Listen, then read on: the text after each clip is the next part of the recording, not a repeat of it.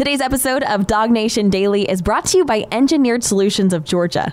Dial 678-ESOG now for a solution to your foundation and waterproofing problems.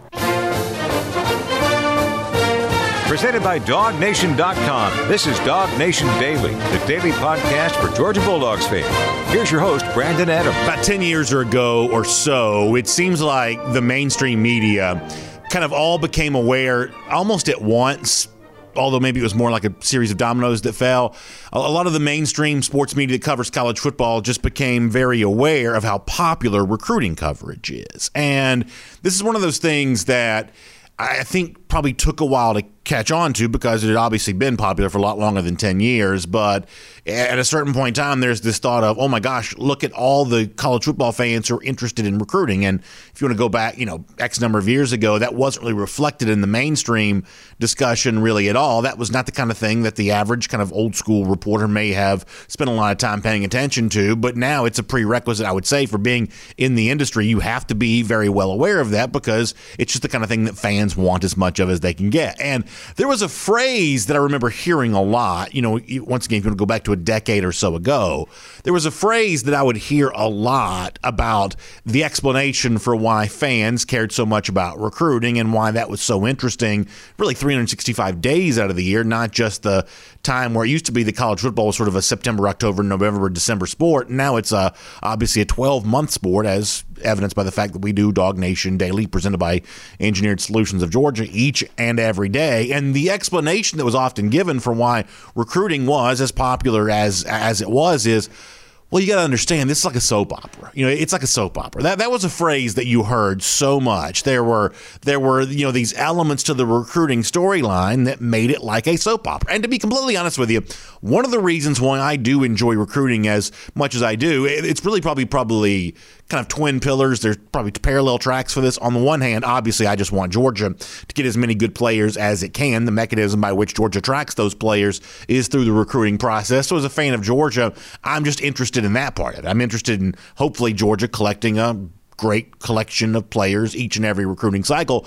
But parallel to that, simultaneous to that, I have to say I do enjoy the soap opera of it. I do enjoy the mystery that gets slowly unraveled over the course of many months. And I like the whatever you call it, like the pizzazz of it all, the hyperbole of it all. I'm attracted to all of that. I've never made any kind of secret about that. I just enjoy all of the theater, the theatrics, the drama that go along with recruiting. I'm just really attracted to it all. But if we want to go back to the analogy that people used to use in explaining why recruiting talk was so popular, the idea that it's a soap opera, well, let's take that seriously just for a moment. And if we were to say that college football recruiting is a soap opera, every good soap opera, even if you haven't ever watched them, you're kind of aware this is somewhat true. Every good soap opera has to have a good plot twist. There has to be a moment in which you think the narrative is heading one direction where, boom, surprisingly out of nowhere, it takes a twist and goes in another direction. And I think we have an example of that here today when it comes to Georgia recruiting, because one of the things we talked about a lot, a name that we mentioned quite often for Georgia for this class of 2022, was Big Bear Alexander, the five-star defensive tackle out of the state of Texas. And I've said on this show before that I thought it was amazing that UGA even had Alexander's commitment. That to me was one of the most difficult recruiting tasks that Kirby Smart had undertaken since he'd been a head coach at Georgia, is to go into a state like Texas, an elite defensive tackle, always a position of need. It's a premium position because typically speaking, there aren't a lot of elite defensive linemen, defensive tackles in particular. And Georgia had won the commitment for a guy like Bear Alexander. We said forever that Alexander was one of those names it was just going to be really hard for Georgia to hold on to because there was a home court advantage for the other school that kind of appears in Alexander's recruitment, Texas A&M. And then lo and behold, after taking a visit to Texas A&M, Alexander decommits from Georgia. We don't quite know yet where Alexander's going to go. They're obviously, he's taken visits to University of Texas, for instance, not just Texas A&M, and there are potentially other schools involved there as well. But clearly A&M has kind of been thought to be a big factor in Alexander's recruitment. And to be completely honest with you, that even though everybody kind of said the right stuff the moment that Alexander decommitted from Georgia, you had Don Allen Morissette on Twitter saying we're going to get him back, and people were trying to say the right thing. The truth is that over the course of a series of days, I probably had convinced myself, I probably had decided, well, I reckon on Dog Nation Daily, presented by ESOG, we probably won't ever really talk about Bear Alexander again. This is probably a ship that has now sailed into the night, and all of a sudden now our defensive line conversations on this show are going to zero in more on guys like, say, Travis Shaw, who recently took a visit to Georgia, or Walter Nolan, who also recently has taken a couple of visits to Georgia. Then when we talk five-star defensive linemen on this show, that's probably the defensive lineman that we'll mention. But as I said before, a good soap opera has a plot twist, and college football recruiting truly is a soap opera at times. And so I guess there's a little bit of a twist here in the Bear Alexander recruitment, a little bit of social media chatter on this as of late. That Gunnar Stockton, the 2022 quarterback commit for the University of Georgia, apparently has recently hosted Alexander at his home. Now I want to show you this photo. This is really cool. First of all, you talk about a Luke Bryan song come to life. Imagine being Gunnar Stockton here for a moment. You are a quarterback on your way to the University of Georgia, and in the summer before the senior year, we're going to play for a very good high school football team here in the state. Apparently you spend your summer, as you're also preparing for football, also enjoying time there at the lake there as well. There is a lot to be jealous of, I would say, when it comes to Gunnar Stockton right here. But we have the photo. Can we show this? So here is Stockton. This is, I guess, the Instagram story from Big Bear Alexander. There's been some videos. Some folks had this on Twitter there as well. But here is Big Bear Alexander tagging Gunnar Stockton. And I guess the internet has decided this means that Big Bear was at Gunnar Stockton's house enjoying that great time there. That seems like a really fun thing to do during the summer. And it brings to mind for me a lot of stuff. I guess, first of all, let me be very clear about this. I don't think the presence of Big Bear at Gunnar's house, first of all, Big Bear and Gunnar, that just sounds like a great action movie from the 80s right there. Big Bear and Gunnar go across the South solving mysteries, things like that. I feel like that's a movie I'd probably watch. But the point here, though, is that I don't necessarily think Big Bear being at Gunnar's house necessarily means that Alexander's going to reconsider his Georgia decommitment. This is going to necessarily change all that much. I don't think that necessarily means that. But this is an example of Georgia, just something that it does really well. Georgia stays in the mix, right? I mean, Georgia finds a way to, we talked about this on the show last week, that it's nice to look busy. It's nice to look like you've got a lot going on in recruiting, because when it seems like you've got a lot of irons in the fire, that energy seems to kind of compound on itself. And, it's not a bad thing to see Big Bear palling around with a Georgia quarterback commit. I'm also reminded of this, that, last year, in a pandemic world, one of the great luxuries that Georgia seemed to have was having a elite quarterback commit who was from the state of Georgia. In this case, Brock Vandagriff living right there in the shadow of the University of Georgia campus in Athens. And so at a time when you couldn't take visits, well, having, a quarterback who could just host folks and take them on tours of Athens, that Vandagriff a year ago kind of put himself in the position of doing what Georgia coaches might normally do. In a pandemic world, they weren't allowed to do that. So Vandagriff, the Athens native, and his family were able to kind of fill that void for Georgia a little bit. And a little bit, maybe this is true with, Alexander and Stockton there as well, that it's nice to have elite quarterback commits, but when elite quarterback commits also hail from the state of Georgia, they can become an extension of your recruiting efforts, which is kind of a cool thing to see all the way there. So, I think only time will tell what any of this really means. And ultimately, it may not mean what those of us who grew to like Bear Alexander wanted to mean, which is that Alexander may reconsider his decommitment and reemerge as a true candidate for Georgia in his 2022 class. But seeing your quarterback palling around with an elite prospect like this, enjoying some time at the lake, that's a pretty good commercial for UG all the way around there. Now, on the subject of recruiting, let me kind of shift gears and talk about a completely different prospect just for a moment, because I got to tell you, I like to try to keep my ear to the ground. I like to try to, kind of see where the internet chatter is taking us, where the online chatter is going with certain recruits. And, on this show, I love nothing more than telling you good news when there's good news to be told. But in the absence of that, I am forced to be honest. And I guess, honesty compels me to admit here, as Kojo Antwi has kind of shut down his recruitment at this point in time, recently on the heels of the visit to USC. In fact, let me show you the kind of an interesting photo. This is I have to admit, a fairly cool edit by USC, and certainly interesting reveal of what their recruiting pitch is right now. For those of you watching on video, you see this. Obviously, radio podcast, I'll describe this for you. It says Georgia to LA. There is a state of Georgia kind of making the hole in the A, so it's kind of incorporated into the graphic. There's a plane there, a palm tree. You see Mikael Williams and Krista Miller and Elijah Pritchett and Addison Nichols and Kojo Antwi.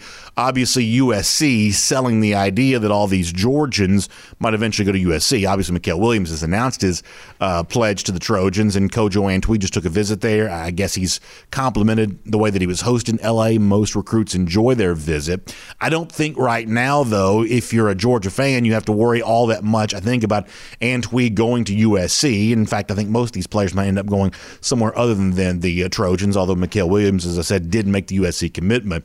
But boy, you don't hear a lot about Antwi in Georgia right now. We're only a couple days away from this commitment announcement. We'll talk to Jeff Sentell about that this week. But you certainly get the impression that, once again, Texas A&M seems to be a factor here. Maybe it's Ohio State. I'll invite you to go back and read the stuff that Antwi said. Either you can do one of two things. You can either read the quotes from the article that Jeff wrote at DogNation.com.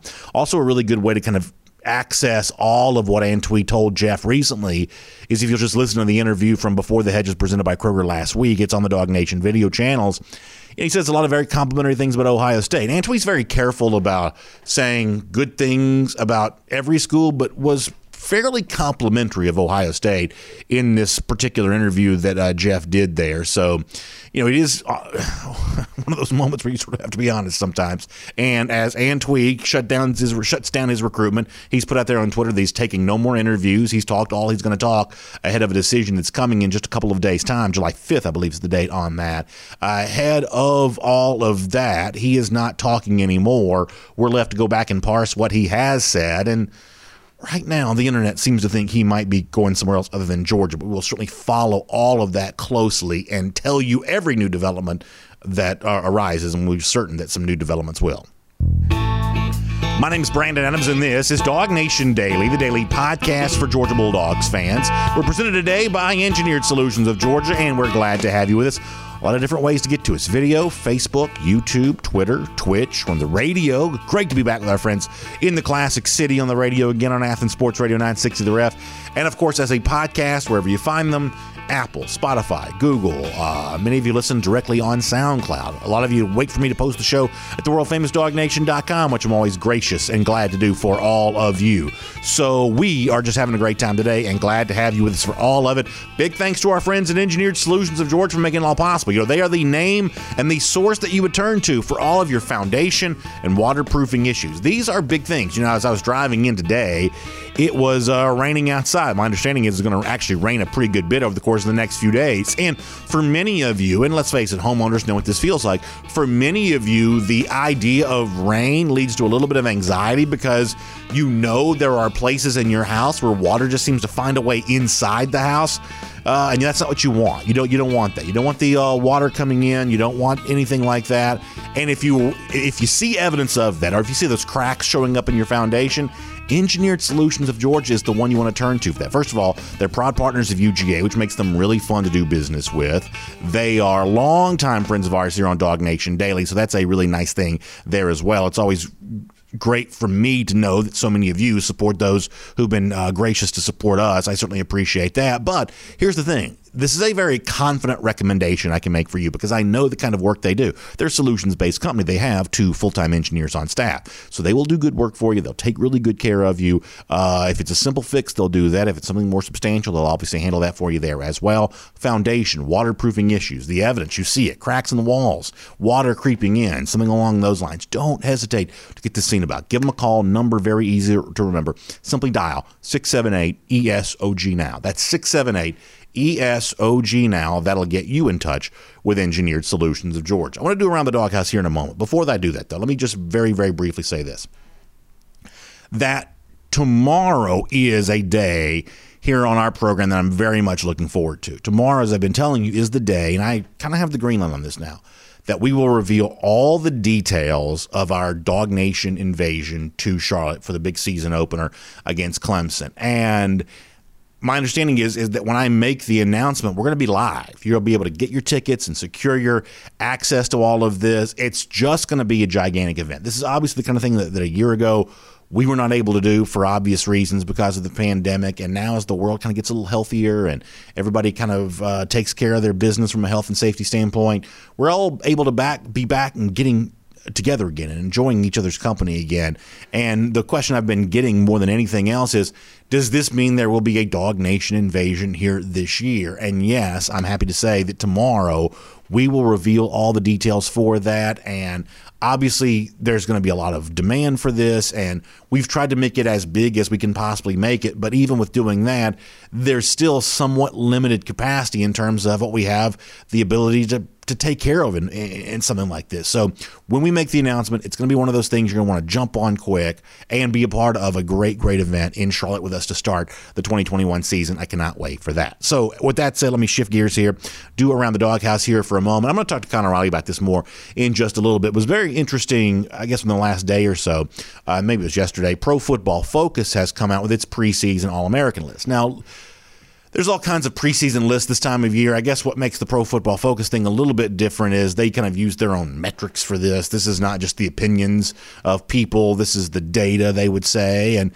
sometimes when it comes to some of these PFF numbers, and we have a little bit of a hypocritical relationship with this kind of stuff. When it's a number that backs up an opinion that we've shared on this show before, we tout that pretty loudly as evidence to prove our point. When it's a number they have that kind of runs contrary to an opinion we've expressed in the show, we have a tendency to disregard that data. So admittedly, we're a little bit hypocritical on this show from time to time when it comes to whatever Pro Football Focus might be sharing a little bit. But nonetheless, still interesting to see on the PFF preseason All-American team, based on their metrics, their evaluation, things like that. There were 5 Georgia players who show up on various teams. Jake Cabarna, no surprise there.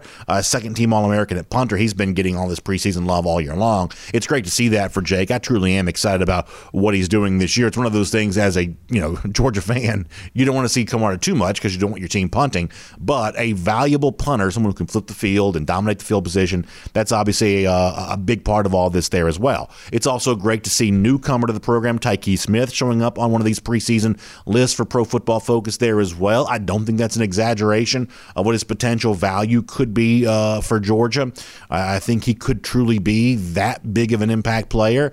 Somewhat interesting to see Eric Gilbert show up here there as well as a second-team All-American, just given the fact that there's a lot about Gilbert's role in this offense that I think is still yet to be determined, but PFF certainly seems to, and that's Pro Football Focus, certainly seems to like what he brings to the table. There's also some interest there in regards to that selection. However, beyond all of that, maybe the most interesting thing about this list from Pro Football Focus is the fact that it includes 2 UGA offensive linemen. You have Justin Schaefer at guard. You have Jamari Salyer there as well. And, even if you were to assume, because I think they had Justin Schaefer as their first team guard, right? So even if you assume for a moment, for the sake of conversation, let's assume for the moment that's a little bit of an exaggeration. And this is Pro Football Focus looking to be a little bit different than some of the other metrics that are out there, even if you assume that's partially true. To me, it's still something that a guy like Schaefer and a guy like Salyer show up on lists like this, because let's face it, Salyer is commonly mentioned in these preseason lists all the way around. And it's one of the reasons why, and I try to be careful how I say this. This is not me saying, therefore, Georgia has nothing to worry about when it comes to its offensive line. That's not me saying that, because we saw a less than perfect day from Georgia against a good defense, Cincinnati, the last time Georgia went out there in the Peach Bowl to conclude the 2020 season. And when you don't know, at least for sure, officially who, definitely one of your starters is going to be, but if not 2 of your starters, who they're going to be for the upcoming season, there are at least some questions that still need to be answered. But the one point that I've tried to make concurrent to all that is while there are unanswered questions for Georgia along its offensive line, the potential list of positive answers to those questions is so large that I would say that some of the hand-wringing that's gone on from some Georgia fans in relationship to what this offensive line is going to be, I would say that to a degree that's been a little bit exaggerated. It is certainly fair to say that for all the hope that exists for Georgia's offense, with JT Daniels at quarterback and the large stable of running backs, and what you hope is the best overall performance from Georgia wide receivers that we've seen up until this point under Kirby Smart, the fact that all of that could be somewhat upended by an offensive line that's not as good as it needs to be, as good as it could be, that's a legitimate concern. But I do see, and I'll use the Pro Football Focus as an example, but I don't need them necessarily to make me believe this. I do see a lot of potential with the offensive linemen that we know from Georgia and the long list of guys who are competing for that chance to be one of Georgia's best 5. I actually see a pretty good situation there for the Dogs, and I'm very curious to see how it actually emerges against a big test versus Clemson to start the upcoming season. That is Around the Doghouse. We'll get Connor Riley. We'll talk more to him about this coming up in a moment. Before we do that, though, let me remind you about my friends at the Finished Long Drink. And I got to tell you, I am loving right now all of the Dog Nation Daily listeners and viewers who are reaching out to me and telling me, validating what I've been telling you, that if you're looking to have some fun here this summer, and let's face it, who's not, that the Finish Long Drink is an incredible accompaniment, if I could use a bigger word than I probably need to be using. It's just a great partner for you no matter what you're doing here this summer. The kind of thing that's been popular in Finland, like going back to like the 1950s. There's a great history and backstory related to the Finish Long Drink. And now it's in the United States, and it's actually now in Georgia there as well. Whether it's the Long Drink Cranberry, which I know a lot of the folks there in Athens, some of the bars there, that's a very popular choice. Or I like the original. It comes in a blue can. It's got kind of like a grapefruit flavor type to it. It's like a citrus flavor with a really, really impressive, enjoyable liquor kick. It's a ready-to-drink beverage. It comes in a can, but it's not a beer. It's ready-to-drink cocktail. It's like a mixed drink that you just either drink straight out of the can or pour it out of the can, and it's ready to go right there. You can also get the Long Drink Zero, the Long Drink Strong, which is 8.5% alcohol by volume, which is kind of a fun thing there too. It's just really enjoyable. And a lot of you have been asking, well, BA, where can I get the Finished Long Drink? Because it's a little bit of a new name for many of you. So let me give you the website to go to. It's thelongdrink.com. If you go to thelongdrink.com, you can find out beverage store or bar, or in many cases like golf courses. You can find out where it exists close to you, and you can enjoy some here this weekend as we head towards a holiday weekend. So check that out, thelongdrink.com. All right, before we're done, a little bit of a report or rumor, whatever you want to call it, out there about where I guess soon-to-be former Georgia wide receiver Demetrius Robertson may be heading for the upcoming season. We'll discuss what's out there in regards to that. We'll talk about some of the other SEC names that show up on some of these preseason All-American lists. But for now, on everything with Georgia, on the field, on the recruiting trail, everything in between, let's do a Kroger Fresh Take with our buddy Connor Riley. From Athens and across the SEC or wherever the recruiting trail may lead, here's a DogNation.com insider. Kroger Fresh Take time with Connor Riley. Good to have him with us. Really good stuff from him at DogNation.com as of late, including a little bit of an early look ahead to something later on this week when it comes to the brand new name, image, likeness laws that are set to take effect. We'll get an update from Connor about exactly what that's going to look like come July 1st here in the state of Georgia. Before we do that, though, I want to talk about a couple of the other things that are kind of out there right now. And Connor, I know that you are, just based on our previous conversation, going to probably disagree with me a little bit, but when I see Schaefer and Salyer showing up on a preseason All-American list from Pro Football Focus, even if I'm not quite so sure about the data sometimes and, a little skeptical of some of that kind of thing, I mean, it does go into the same bin with some of the other things that have been said preseason about some of these guys along the Georgia offensive line. I just can't quite bring myself to be quite as concerned about the Georgia offensive line as some other people seem to be, even if their reasons for feeling that way are obviously legitimate. So is your feeling about the offensive line baked more into just the potential you believe that exists with the Marius Mims, Cedric Von Prawn, Tate Ratledge, for example? It's just such a long list of names. And I don't want to oversimplify it. And I realize that I run the risk of oversimplifying it on the basis of what I'm about to say. But it's just such a long list of names that the idea that you couldn't find 5 good ones out of that list, to me, seems unlikely. So I'm going to ask you a question I know you're not going to answer, but I feel compelled to ask it anyway. All right. So, again, I think there is reason to be optimistic about this offensive line. It is just a question of whether or not they get the true 5 best offensive linemen that they're looking for.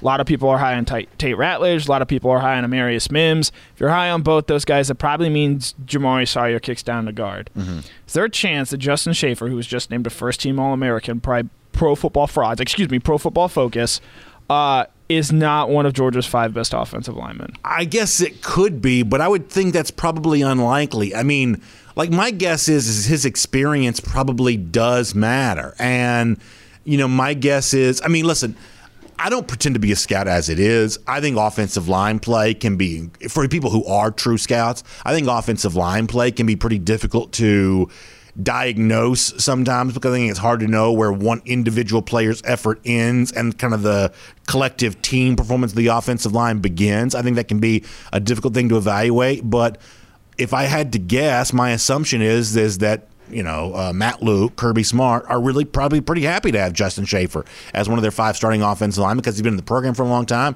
He's got some starting experience based on what happened last year. My guess is, even though from a recruiting standpoint he's less heralded than most of these other guys, at this point in time, I think Georgia's probably pretty happy to have him. Yeah, Justin Schaefer had a chance to go elsewhere, had a chance to leave, but I think Georgia wanted him back. That is why he is back for a 6th season as part of the extra eligibility granted by the NCAA. And I think they envision him playing a pretty significant part in this Georgia offensive line over the course of this season. Yeah, it's kind of funny. I mean, not only is he overshadowed in comparison to the guys who are on the Georgia offensive line now, but go back to his time as a recruit coming out of Cedar Grove when that was kind of first becoming a huge power. I mean, he was really overshadowed at the time by Notori Johnson. And listen, I love Notori. I don't have a bad word to say about him. But it's just kind of interesting that Notori was the bigger personality, the higher rated recruit, the guy that got more of the attention. And lo and behold, all these years later, it's Justin Schaefer, who's still a big part of the Georgia program. If Justin Schaefer had Notori Johnson's recruiting ranking, I think people feel a lot differently about him. I think that's probably true there as well. And let me also say this about the offensive line, too.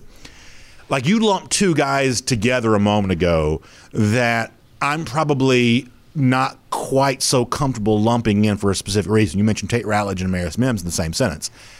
I agree with everybody who says that the ceiling for Amarius Mims may be, to quote the Michael Jordan line, the ceiling may be the roof when it comes to Amarius Mims, and I have no reason to disregard that. But me personally, I'm a lot more confident right now saying I assume that Tate Ratledge is truly ready to play because of the way that he was handled on G-Day and all the other buzz that seems to exist around him. Eventually, Amarius Mims may be a far better offensive lineman, just given the fact that there's kind of some of that, sort of emergent buzz around him. But I thought Georgia on G-Day treated Tate Ratledge as a player who is ready to play. And so part of my assumption that the Georgia offensive line is going to be fine, or at least more likely than not fine, is the fact that by inserting Ratledge into that group of guys who could be among your best 5, then, now you're talking about him either as a starter or as kind of that super 6th man type thing. It's the emergence of Ratledge that probably does more for my confidence than almost anything. I think Ratledge is closer to playing, maybe more so than ready to play, because again, I think the big reason they gave him all the first team reps at right guard is just because last year's schedule did not allow Tate a chance to get on the field like so many other young players, because a lot of those games that should have been blowouts or games where young players get in at the end of the game, Georgia just really didn't have a lot of that. And, you lose one of those in Vanderbilt there at the end of the season, but then you think of the FCS power this year, it's Charleston Southern. Then you look at a game like Georgia Tech, where that's been, I think, a big game for players who are young like Ratledge to get experience. Tate did not get that, and I think that's why this spring, one of the things they really harped on with him was getting him that opportunity, because he has now been in the program for a year, and his head's not swimming in the same manner that Mims's was. I want to ask you about one more guy that shows him this PFF list in a second. Let me just squeeze this in really quickly, because it's very important to note this, is that some of the people who are listening right now who hear me say, these things with the offensive line, I genuinely think they want to believe me, and I genuinely think they probably mostly do believe me. But the one thing I could foresee a Georgia fan shouting back at his device right now, whatever he's watching or listening to the show on, is, yeah, but BA, that first game's against Clemson. That all I just said of, the offensive line's probably fine. The fact that you play not just truly like a dominant defensive line, a dominant front 7, a very aggressive pass rushing team, and it's the most losable game on the entire schedule. It comes the first game of the season. The thing that Clemson probably does better than anything is the thing that will test the offensive line more than anything. That the one thing I could foresee a Georgia fan shouting back at his device, listening to us talk right now, is it's the order in which the games come this year that puts more pressure on the offensive line beyond just determining, hey, who's the best 5 from a talented group of 10 or 12. See, I think if you're shouting about the Clemson game, you're looking at the issues with the offensive line in the wrong way. Okay. I think the secondary is a game one issue. That's an issue where not having the experience or not necessarily having the talent can cost you that Clemson game. Clemson's defensive line is going to destroy a lot of offensive lines this season. That's just a fact. Georgia's is going to do the same, but Clemson's offensive line is one of the best in the country. Georgia needs to have its offensive line figured out to where it is just a well-regarded, good, maybe even great offensive line by game 13, by that SEC championship game, by that potential college football playoff game. That's an issue where I think the offensive line can get you beat. So while, yes, that Clemson game does sort of fit in the parameters of that, it's just by circumstance that game is played in the first game of the season. But when we're talking about like playoff aspirations or national championship aspirations, that's where the offensive line needs to get to, and they need to have that figured out more so, to me, by the end of the season than necessarily that first game against Clemson. Speaking of the defensive secondary, I know a name that you've written about a number of times at DogNation.com is Tyke Smith. I'm very excited about what Smith can do for Georgia this season. I think you have been as well. Very optimistic about his outlook. And when you see him show up on a preseason All-American list, I guess the question that comes to mind for me is the last couple of years, that position that I assume that he plays for Georgia, that star position, has been kind of a complementary piece to the Georgia defense, a role-playing role, for lack of a better phrase. Whereas if you want to go back to 2016, Kirby Smart's first year, the most dynamic player on that defense was probably Maurice Smith, the guy playing that star role, also a transfer into the program there as well. So do you foresee Smith's success this year looking like a very good version of a role player, or does he make the star position at Georgia a little bit more of a springboard to stardom the way that it would have been under Maurice Smith back in 2016? I think it's the latter there, because if you look at the Georgia secondary, and Lewis Cine and Chris Smith, I believe, are both good players, and I think Darian Kendrick can be as well. But the one thing that Tyke Smith, does differently than from everyone else in the secondary is that he has a resume of being a playmaker, a guy of racking up tackles for loss, intercepting passes, breaking up passes, forcing fumbles. The rest of the guys on the Georgia roster don't really have that. That's not to say that they can't grow into that. That's not to say that Lewis Cine can't become that. But Richard LeCounte was such a huge playmaker for the secondary a season ago, and he went out. I think they greatly missed that. You look at the Mississippi State game and the Florida game, Florida was just begging, and Mississippi State was as well, to, hey, have a guy come in and break up passes, be a disruptor in the middle of the field. And Georgia just didn't have that after LeCounte went out last season. I think that's the biggest asset that Smith brings to this team, and I think it's going to be something where we see him used a lot. I don't want to compare him directly to this player because he was one of the great college football players in his time at LSU.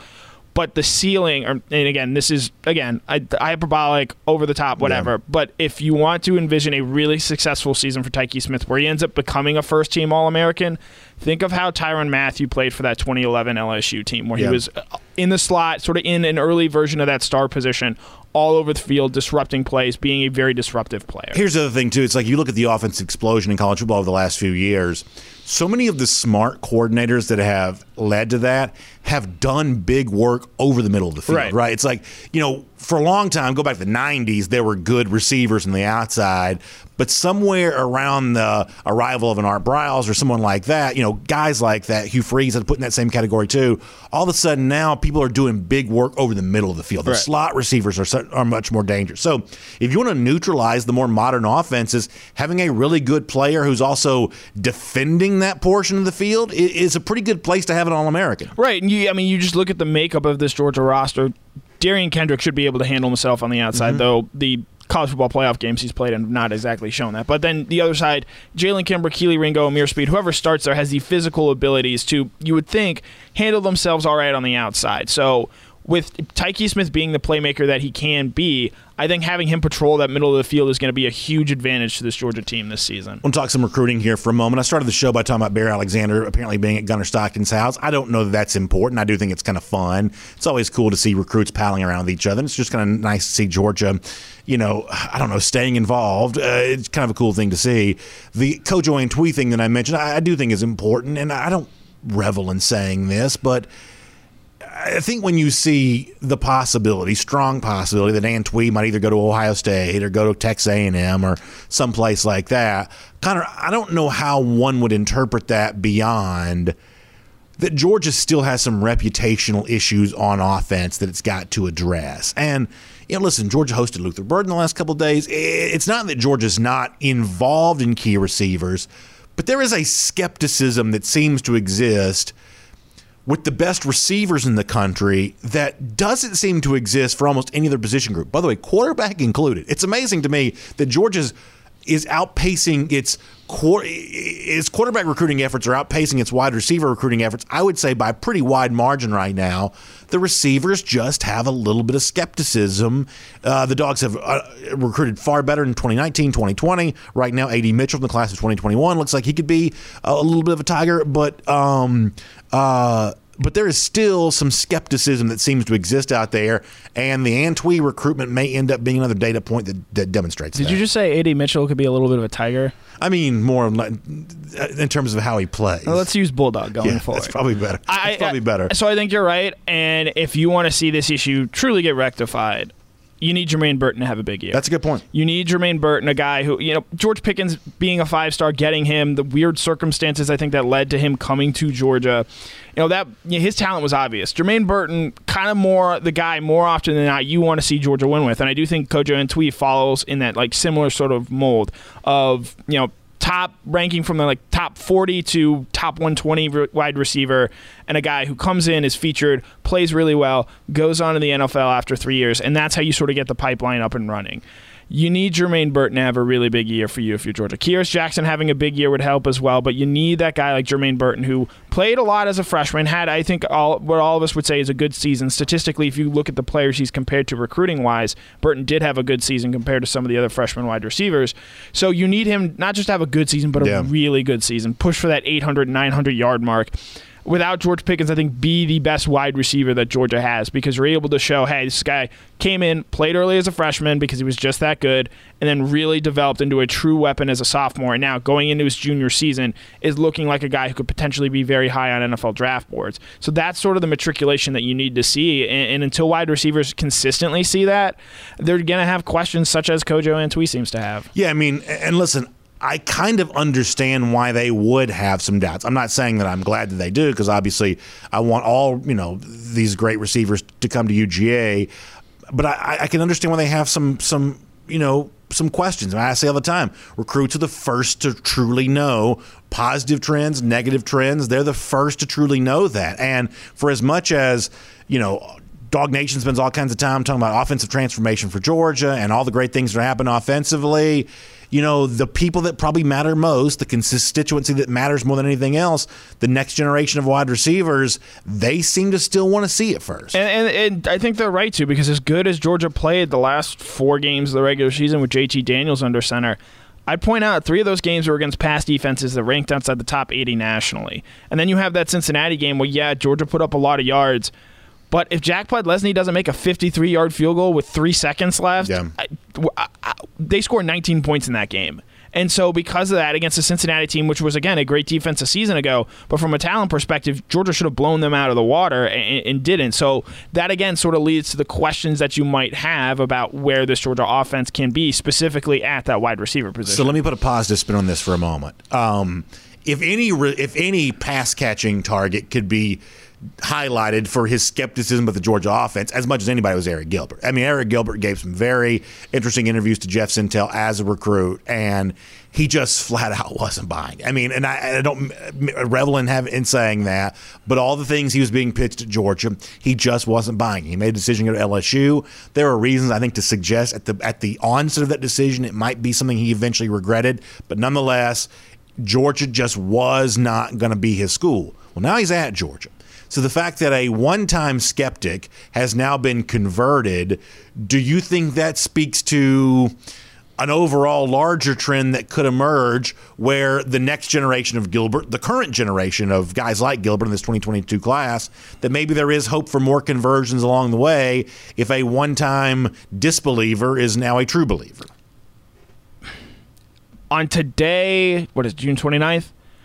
I will say no. I think Gilbert is sort of just a one-off in a weird situation saga that led to him. But if you ask me this question again on December, I guess 19th or 18th, the week going into signing day, I think the answer very clearly could be yes. But again, the biggest thing is they just have to prove it over the course of a full season. You even look at that LSU, not even the course of a full season, over a solid 6-game stretch where you're playing multiple legitimate SEC teams, or along with the Clemson there as well. You look at that LSU team in 2019, they started to get a lot of big-name recruits and big-name attraction because of what they started doing in the offensive side of the ball about halfway through that season. So if you're able to do that at Georgia, and you'll have chances to do that where you play at Clemson and Arkansas and Auburn early enough in that schedule to really impress recruits. So with a guy like Kojo Antwi, him making his decision as early as it is probably isn't a great thing for Georgia at this point in time. But for some of those other receivers, Luther Burden, how long that recruitment drags out, Kevin Coleman out of St. Louis, how long those recruitments drag out, Shalik Knotts, and I'm trying to remember one more off the top of my head here, Andre Green out of the Richmond area. Yeah. The longer those recruitments drag out, I think it's a better chance for Georgia to show, hey, this is how we can actually use wide receivers here in a dangerous way. Got more with Connor Riley coming up. I do want to remind you, though, that it's going to be such a fun weekend as we head towards the 4th of July, Independence Day. Just such a wonderful, wonderful time. Family, friends getting together, everybody getting ready for fun on that. Don't forget, Kroger's got you covered for all of this, for your grills, the patio furniture, the recipes, the food. Everything that you need to make this 4th of July weekend, everything that it's supposed to be, get stocked up on all of that at Kroger. I said before, it's not just the stuff that you're serving to your guests. It's also the grill that you cook it on, or the outdoor furniture that everybody's sitting on. Everybody having a good time this 4th of July weekend. And if you're not quite ready to go on that yet, get stocked up at Kroger. Just go by your local Kroger store to find out more about this. Check out Kroger.com there as well. Big savings on the stuff that you need to make this remaining part of the summer, including this big upcoming weekend, everything that it is supposed to be. All right, speaking of the remaining days of this week, Connor Riley, Thursday, a big day, July 1st, brings the start of the name, image, likeness era for the state of Georgia, and really across the country there as well. For those that have laws in the books, then those that don't, there is some freedom and some leeway to do all of this. I want to say two things really quickly. First of all, I think people who are regular watchers or listeners to the show know I'm pretty skeptical about all of this. Here's the one promise I can make you. I'm not going to beat people's head, beat people over the head with this. I'm sort of willing to almost put a pin in my own feelings about this for like a year. I'll revisit this July 1st of next year. Let's just see. I mean, every now and then I may be forced to point something out, but let me just kind of put a pin in my own opinion about what this is going to do for college sports and just give it a year, play it out. Let's see how it goes. My guess is it's either a nothing burger or a net negative, but I'm willing to kind of bite my tongue on this and let it play out, and we'll kind of see how all of it goes. But beyond my own opinion, which I said before, I'm, as a gentlemanly host, willing to table somewhat. I am legitimately still somewhat unsure of what is truly allowed, what this is going to look like at the initial onset. There's going to be a lot of noise. Everybody's going to have their own logo, but whatever else. On July 1st, what do you think is going to happen? I know you've written about this at DogNation.com. Yeah, so what's going to happen is I think you're going to have a lot of companies reaching out to players or reaching out through sort of middleman is maybe too dirty of a word to use, but a sort of intermediary who will be able to get in contact with players and conversely put players in contact with advertisers. That's going to day that contracts sort of start going into hand saying, hey, we want you to advertise for this, that, and the other. Things along that nature. And, it could be something as players setting up camps, though. Admittedly, at this point in July, with off-season training ramping up, that might be something that goes into effect next year. Autograph signings, things of that nature, social media engagements or endorsements, I think those are probably going to be the most popular form you see right away. It had been reported that a company like Onward Reserve had targeted 5 players across a multitude of Georgia sports to reach out to. So it's going to be mostly things of that, of players reaching out, companies reaching out to players, and sort of those two all sort of melding and coming together. So let me ask you this way. I think the expectation is that Brock Vandegrift and Jack Podlesny, 2 players that have been previously mentioned, they probably will announce an Onward Reserve deal on July 1st, just on the basis of the chatter that's been out there. Do you think another Georgia player announces an endorsement deal on Thursday? Probably. I think there are a lot of really popular players out there, and if they're smart, or maybe they've had a parent get involved on their behalf in terms of anticipating this. But I guess what I'm asking is, do you think it happens that quickly? I do. I think especially in a state like Georgia, Florida, Alabama, where they've known since May 6th that this is going to be a reality now, I think people have been prepared and ready for this. You saw over the weekend Kendall Milton and Amarius Mims posting on their own social media feeds that, hey, if you have any ideas about this and want to reach out, slide into my DMs. I think these guys have been ready and prepared for these opportunities. So a couple things here really quick, and I'll wrap this up because we've gone a little bit long here. I mean, on the one hand, there's not a lot of opportunities right now to get Georgia players' autographs. The program, I said before, when I was a kid, the picture day, the day that you went and got autographs and pictures, the program was just less popular. I mean, in the early 90s, the late 80s, when I was a child, it was just really easy. I mean, even good players like Eric Zier, Garrison Hurst, Andre Hastings, you just walk up to them and just talk to them. And you'd stand there for 5 minutes and they'd sign your autograph, they'd take a picture with you, and they'd just sort of chat with you. But back then you could do that because there just weren't millions. I don't know, for some reason the program is just so popular now. And so when it comes to like the team thing, when they have a picture day in the summer, pre-pandemic, they used to have one of those. It's like this logistical nightmare where it's like you show up at it, you're not really sure if you're going to get anybody's autograph or not. The lines are just really long. I don't blame the program for that. It's just hard to satisfy all the fans who would want an autograph from Georgia players. So in a name, image, likeness world, if all of a sudden pick somebody, Kendall Milton can go to Georgia Square Mall and sign autographs for 2 hours, that's the kind of access to a player that fans could not get if this name, image, likeness law wasn't in place. So on the one standpoint, that might end up being a good thing, and it's a tangible way in which this impacts the average fan. Do you see any other ways, or what is your, I guess, best prediction for other ways in which name, image, likeness laws are going to show up in the field of vision for the average fan? I wonder if players, and again, with Georgia and Kirby Smart, it's going to be difficult, but I think you certainly see this with other programs. Maybe players sort of leveraging their own popularity and fame into, having a podcast or appearing on podcasts semi-recurringly, local radio interviews on whether it be, 960 or one of the various Atlanta ones. I do think there's a way for fans, I think, to benefit in if players are smart enough, might not be the right word, but if there's an avenue there for players to leverage their popularity into a sort of content delivery form, as we've seen, Chris Long has a very good podcast, JJ Redick has one as well. There's a way for players to leverage their popularity into sort of media appearances, media fees, and I think that is something that, while it's not on the forefront of many people's minds, it is sort of maybe an extra way we can get some extra content out of all of this, which is what we just love. We love the good content. But I think it's a way in which to make these guys, if they're smart about it and diligent about it, to make themselves more accessible. Yeah, I mean, it's really interesting. I mean, we've all got opinions on how this is going to play out. Many people have opinions about how it's supposed to play out. But what's it actually going to look like? I still think there's some curiosity about that. In a couple of days, we'll start to find out. Connor, great stuff. Thank you for being here as a part of our Kroger Fresh Take here today, and we'll look forward to reading a whole bunch more from you at DogNation.com in the days to come. Yep, as always, was a pleasure, B.A. Let's take a look around the rest of the league. This is SEC Through. All right, incredible stuff there from Connor Riley. Yeah, as I said before, look, if you do this for a living, you're obviously going to have strong opinions. It's kind of byproduct of all of this. However, I also kind of feel like that I'm a little bit like a dinner guest at your house in that you've invited me. If you put earbuds in and have my voice in, you've kind of invited me into your life there, and I'm not going to beat you over the head with my opinion on this. I do have some concerns about the future of college athletics on the basis of all the radical change that has been ushered in the last year or two. I'm worried about that, but I'm also willing to kind of just sort of table it. Let's just have some fun. Georgia may win the national championship. I still don't have a problem with Georgia players, cashing in here. So we'll see. We'll see how it all goes.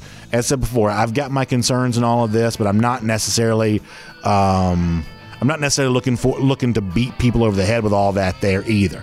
Before we do the rest of our SEC Through, let me also tell you about my friends at Merriweather and Tharp, your source for Georgia divorce. You can find them online, theatlantadivorceteam.com. They're going to do good work for you. First of all, I love, Bob Tharp, one of the partners, Ashley, his wife, they're going to be with us for Dog Nation Invasion. Just good dog people. I just love, being with good Georgia fans. I like recommending good Georgia fans to the audience. That's always a fun thing to be able to do. And not only are they fun to hang out with, good people, but they're also really, really good at providing a very important service. Because let's face it, one of the most harrowing experience anybody can have is divorce. And when you go through that process, if you don't have a strong advocate by your side, you could end up feeling a little lonely. You feel like you're kind of fighting all this by yourself. You won't feel that way with Meriwether and Tharp. They're your source for Georgia divorce. They know all of the intricacies of the law. They know how that law impacts you. Even with your situation-specific circumstances, they still understand how the law is going to work for you and all of that. So put them to work for you. Go to theatlantadivorceteam.com. You can find out a lot more about that. That's theatlantadivorceteam.com. That'll get you in touch with my friends at Meriwether and Tharp. All right, let's roll through the rest of our SEC through here, and let's do this pretty quick just for a moment. I mentioned a moment ago about the possibility of, I guess, former Georgia wide receiver. We'll call him former now because he's in the transfer portal. Doesn't mean he has to go somewhere, but there is, thought that's what Robertson's going to do. There's been a little chatter coming out of the Auburn side of things from 24/7 Sports, their local reporters there in Auburn, that Robertson could be considering Auburn. Now, this makes all the sense in the world from one respect. If you want to look, and I love doing like the preseason, I read the magazines and things like that. I don't know there's any more glaring hole on any team in the SEC right now than Auburn at the wide receiver position. This is just a team that, they've lost Anthony Schwartz. They've lost Seth Williams. Williams was a very good player. Auburn hasn't always had great receiver play. Williams, one of the best that's come through there. Eli Stove no longer there.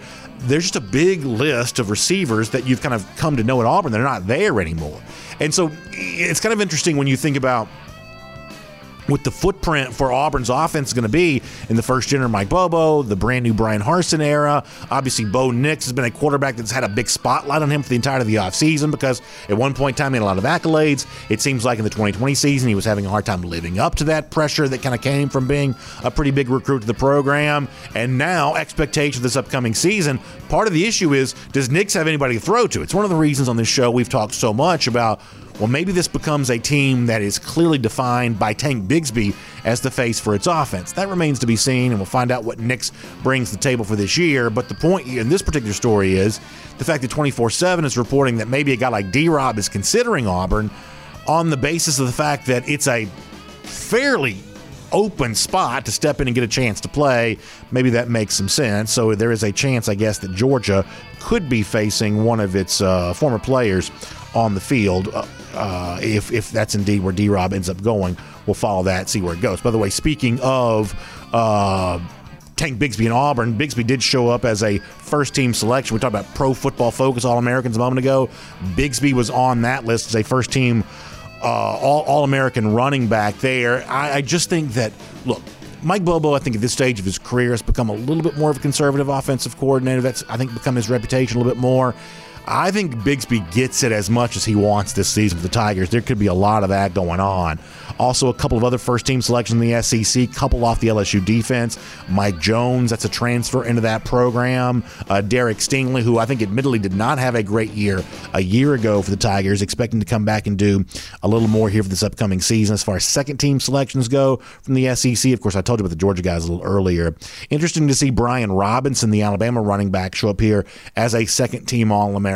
That's what I'm going to have to wait and see on that. I just don't quite know about that as of yet. This just feels like you're sort of getting a little bit of an Alabama bump there on that. You also see offensive tackle Evan Neal from Alabama a year ago. One of the things for the Crimson Tide that allowed that offense to be so dominant was the play of the offensive line. They'll need to find more of that here this season if they want that to continue.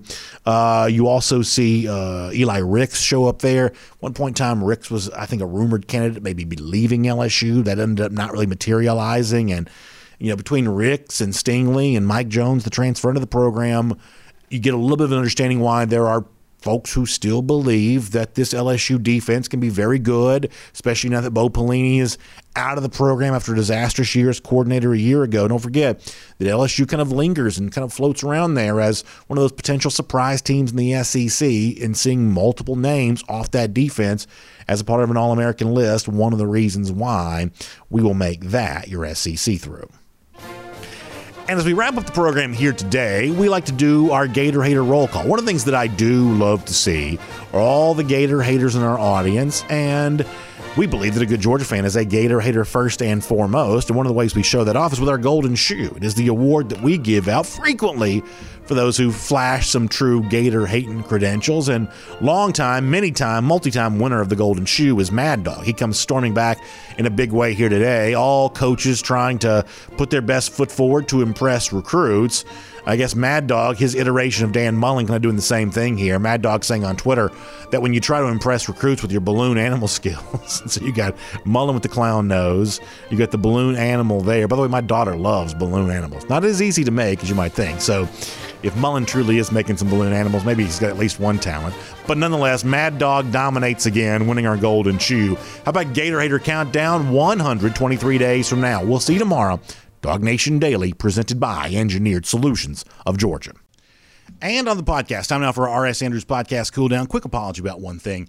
One of our key mechanisms for allowing comments for our R.S. Andrews podcast cool down is the comment section when I post the show at the worldfamousdognation.com. We were upended yesterday by a technical issue in terms of getting the show posted, so your enjoyable comments I'm at least missing as far as from yesterday's podcast, although for those of you that depend on the show appearing at dognation.com to listen to it, eventually both shows will be on there. I say that if you depend on it being at the website to hear it. I guess you're not hearing me speak this right now. But the point is, all the shows will eventually be on dognation.com. But I was just briefly locked out of the system yesterday. It's always one of those things when you first see that, like, you think, hopefully I didn't get fired. But nonetheless, I shall be back in there. And, I want to reiterate one more thing that I said during the regular show is, like, when it comes to, like, the name, image, likeness stuff, my intention is not to beat people over the head with the fact that I'm fairly skeptical of this and, somewhat concerned about its long-term impact, not just NIL in particular, because the various facets of NIL taken in kind of a fishbowl are not that big of a deal to me one way or another, but just the whole collection of radical change to college football and college sports in general, a little concerned about that. But for the most part, I'm going to be kind of willing to table all that for a while as we move into this new world. I do want to mention, though, I say all that because I want to mention a comment from Mark Morris on Twitter, who writes in to say that if Georgia doesn't maximize its name, image, likeness opportunities for our guys, then in my opinion, we won't be able to recruit as well against those programs who do. We should create a name, image, likeness department within the athletic administration to accomplish this. Do you guys agree?